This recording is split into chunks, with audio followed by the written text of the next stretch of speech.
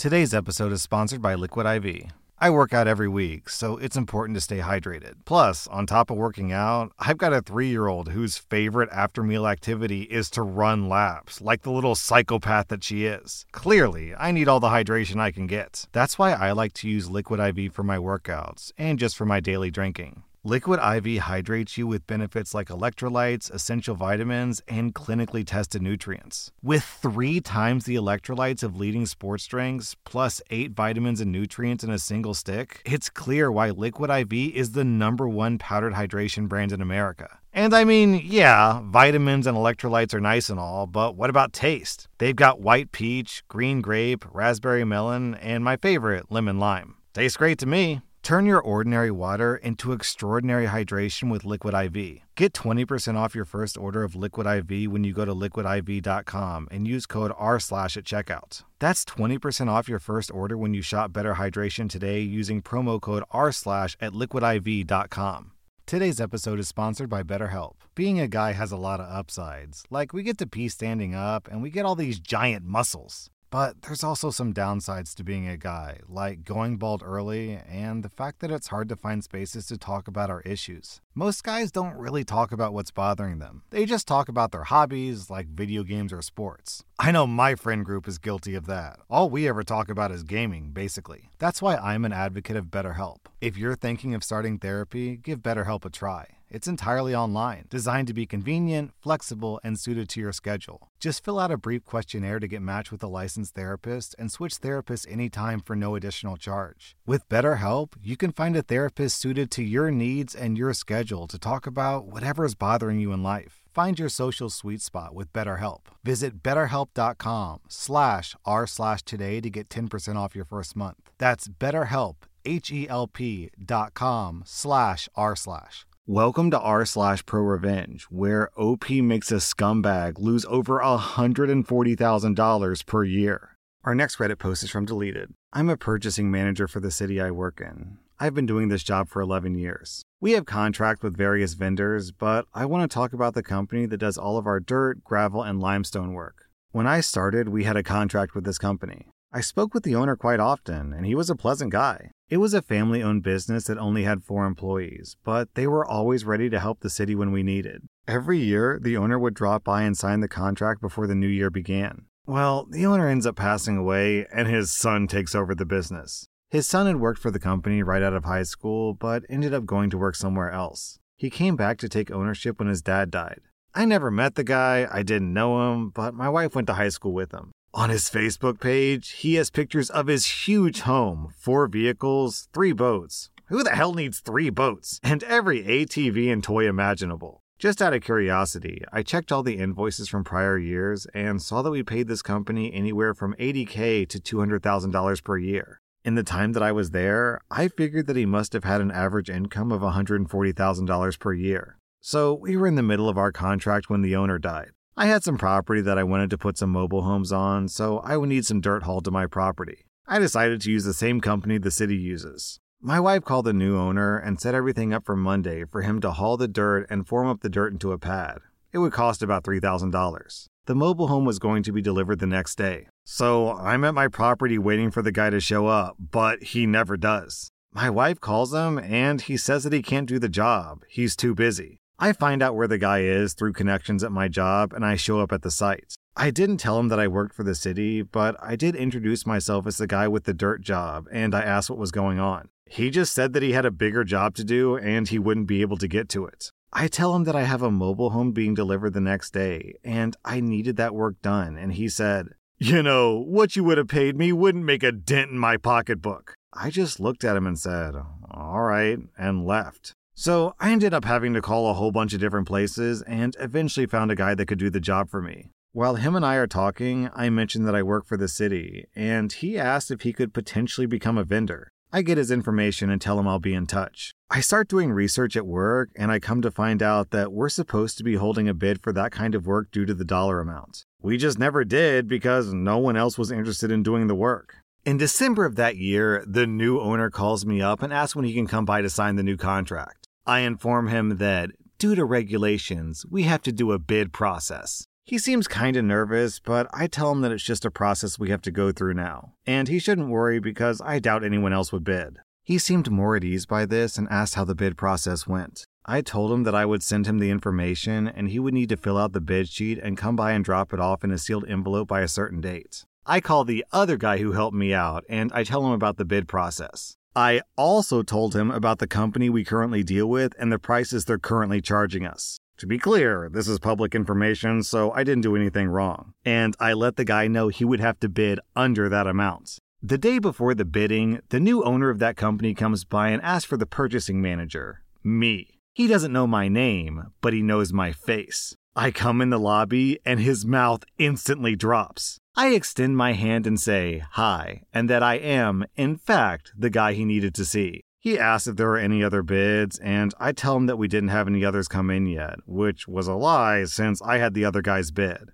No other bids come in, so it's just the two of them, but the other guy who helped me out ended up winning the bid. I called the new owner to tell him that we had another bid come in last minute before the deadline, and they charged less, so we were going to go with them. He was pissed. He was stuttering and stammering, telling me that I'm going to be taking food off his kid's plate, etc. I told him there was nothing I could do. He went to the public works office and they told him the same thing. He's lost that bid process every single year. He no longer posts pictures of his toys on Facebook, and I believe he downsized his home as well. Down in the comments, we have a similar story from Sessile Raptor. The county library where I work uses a delivery service to move books between our branches, and we have a delivery company whose contract didn't get renewed because they got underbid. Almost as soon as they learned that they lost the contract, service we were getting from them went downhill. Basically, they pulled the experienced driver who had been doing our route forever and threw a random assortment of effing new guys on the route with little or no training. Deliveries were late, books were dropped in the wrong place, they went to the wrong library, and so on. Just a pain in the butt all around. Complaints went up the chain of command to the purchasing manager, who responded, "I got this." And a few days later, the experienced driver was back on the job and everything was fine again. When the purchasing manager got back to us, he said, "I just explained that we expect the same level of service from our vendors throughout their entire contracts. And failure to act in good faith by the vendor can negatively impact their ability to get contracts from any county department." For context, our library represents less than 5% of the total county budget and contracting expenditures. Don't mess with purchasing managers.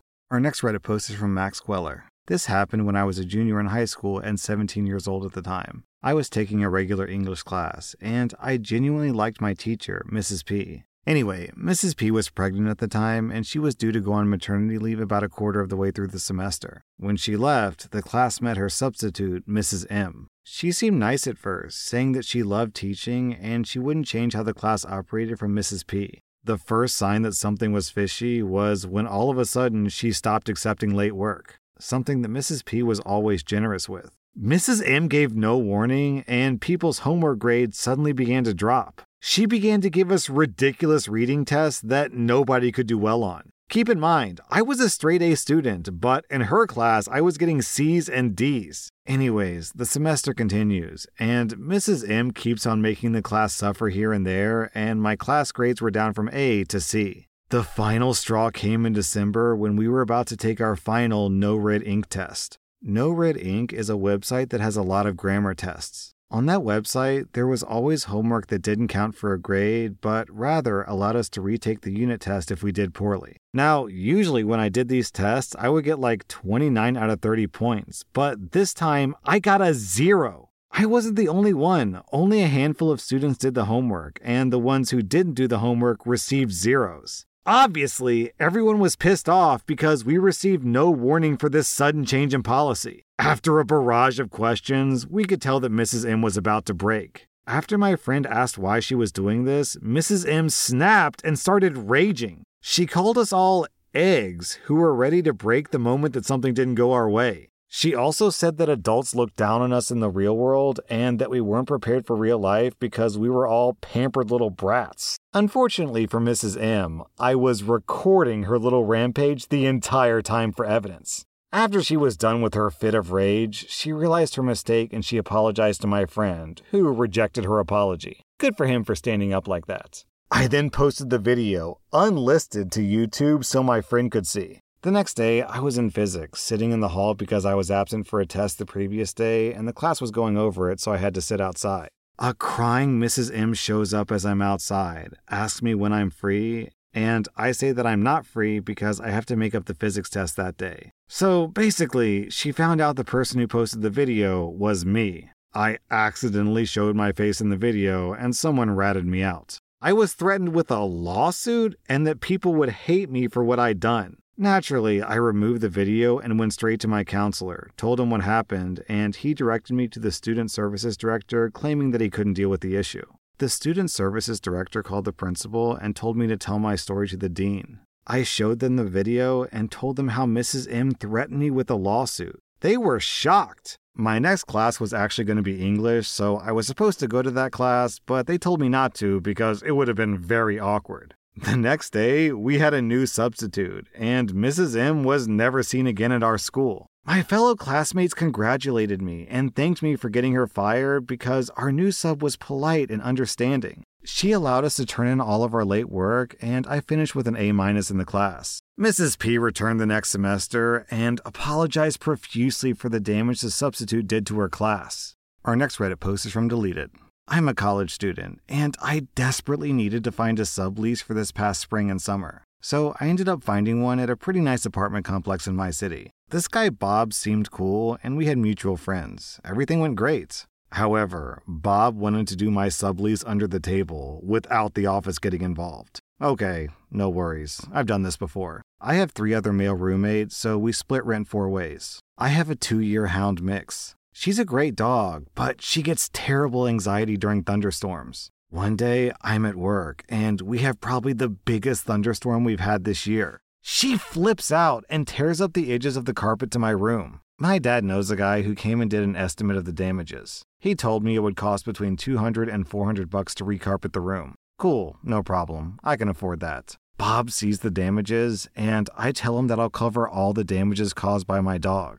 Anyway, I move out in July. A month passes. At this point, I'm on vacation with my family. Then, this douchebag Bob decides to call my mom and dad repeatedly. Then, his mom calls my parents too. I have no idea how he even got my parents' numbers in the first place. They tell my parents that the apartment complex is charging them $4,000 to carpet a 10 by 10 foot room, and that I have until the end of September to pay or they'll take me to court. My dad is pissed because he knows the damages shouldn't cost that much. He contacts the leasing offices and asks them for a breakdown of the damages. According to them, the carpet damage in my room only cost $273. All the other damages were damages caused by Bob and the other 2 roommates. So we contact Bob, and he's saying that the other 3 roommates were supporting his claim that my dog had caused all the damages in the house. Firstly, can someone please explain to me how it's my dog's fault that they caused a bottle of wine to explode on the ceiling of the kitchen? Or how my dog managed to destroy the dishwasher? Or one of the guy's bathtubs?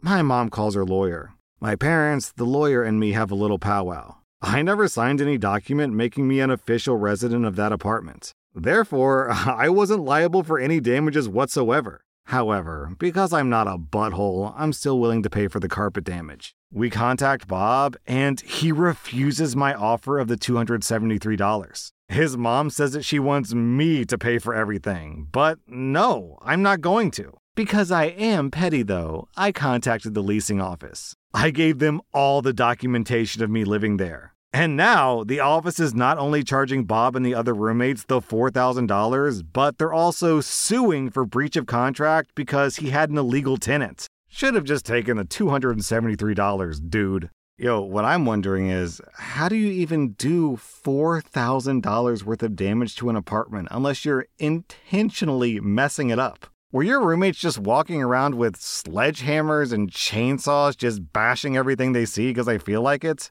Our next Reddit post is from Only Slightly Evil. I decided to move from Texas to the Midwest in April to be closer to my father, who had prostate cancer. The previous October, I came up to visit and go apartment hunting, and I found a complex that I liked at a decent location. They wouldn't let me reserve an apartment 6 months in advance, so I had to wait 4 months before filling out an application, providing proof of income, etc. Also, choosing an apartment from 1,100 miles away, sight unseen, is no easy task. Lots of phone calls, lots of faxing, and lots of trying to decipher floor plans. But I decided on a 2-bed, 2-bath, 1,100 square foot unit for $900, which seemed like an unusually good price. So April finally arrives, and I arrive at the leasing office with my U-Haul packed to the brim. I go in to get my keys, and among other things, the woman explains the washer-dryer situation to me. She says there's a laundry room on every floor, each with 2 washers and dryers. The machines don't take coins, they take tokens, which are wafer-thin, shield-shaped plastic tokens. Each wash and dry cycle costs 1 token, and tokens cost $1 each. They were only sold in packs of 10, and they had to be purchased from the leasing office during business hours, and the only payment accepted was check.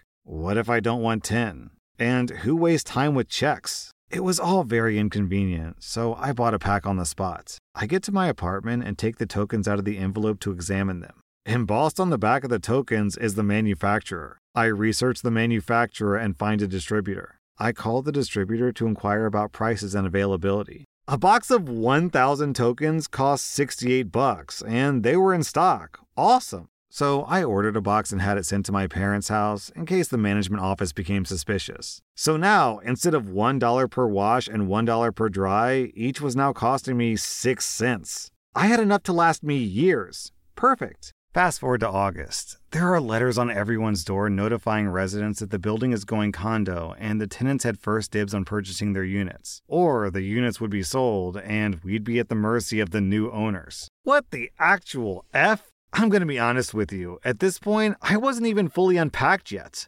I never would have gone to the trouble of arranging for housing from across the country at this complex if I'd known that I'd have to either purchase the apartment or risk my rent going way, way up. And that's why the rent was so low in the first place. They were trying to get as many occupants as they could, hoping that we'd just buy our units, or the new owner of the unit would already have vetted tenants, making it attractive for prospective buyers. I was just pissed about having to move again. So later that night, I put signs on everyone's door. Moving sale, laundry tokens 50 cents each. Get them while you can. My phone started ringing at 7 a.m. I made over $300 that day. I immediately ordered a few more boxes. Then I put signs up in every building on the property the following week. My phone started blowing up even earlier that time. I moved out at the end of my lease, but the orders kept coming in. I divvy up each new box of tokens into little zip baggies, 10, 20, 25, 50, and 100 count increments. My customers' phone numbers were stored in my phone by building address and unit number. When they called, something like building number 4100, unit 215 would show up on my caller ID. They'd tell me how many they needed and I'd deliver to their door. I was like a drug dealer. I made several deliveries a week for a year. But then the machines were switched to coin-operated ones and now people were calling for refunds. The management office was refunding residents full price for their unused tokens. So I instructed my customers to discard the little baggie they came in, take them back to the office, and they'd be given a full $1 for each one, netting them a profit of 50 cents each. In the end, I made about $3,000, which means I bilked the complex out of $6,000. I have no idea if the sharp decline in token sales was the impetus behind the switch. So, OP, would you say this is money laundering? That was r/ProRevenge, and if you like this content, be sure to follow my podcast because I put out new Reddit podcast episodes every single day.